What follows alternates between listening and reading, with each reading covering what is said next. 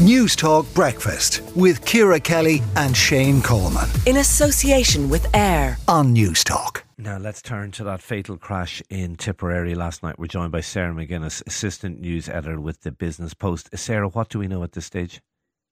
Good morning, Shane. Yet another really tragic incident for the Tipperary community.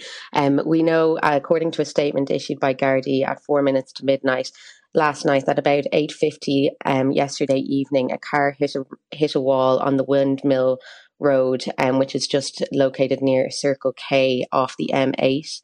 A man and a woman understood to be. It is understood that the five people in the vehicle were family members. A man and a woman in the rear seats, understood to be the grandparents of the family, were pronounced dead at the scene, while an infant boy was unfortunately fatally injured. Paramedics attended to him at the scene, but unfortunately he was also pronounced dead, and his body was taken to Tipperary University Hospital in Clonmel. The two front seat passengers, a male driver and a female passenger, were taken to Tipperary University Hospital. The Irish Times reported this morning that they underwent surgery overnight.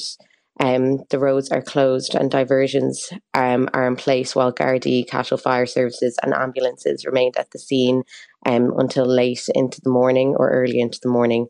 A Gardaí forensic collision investigation team are going to be deployed to the scene today to try and figure out what happened, while a senior investigating officer has also been appointed, and Gardaí are appealing for any witnesses to contact their local Garda station or Cahir Garda station.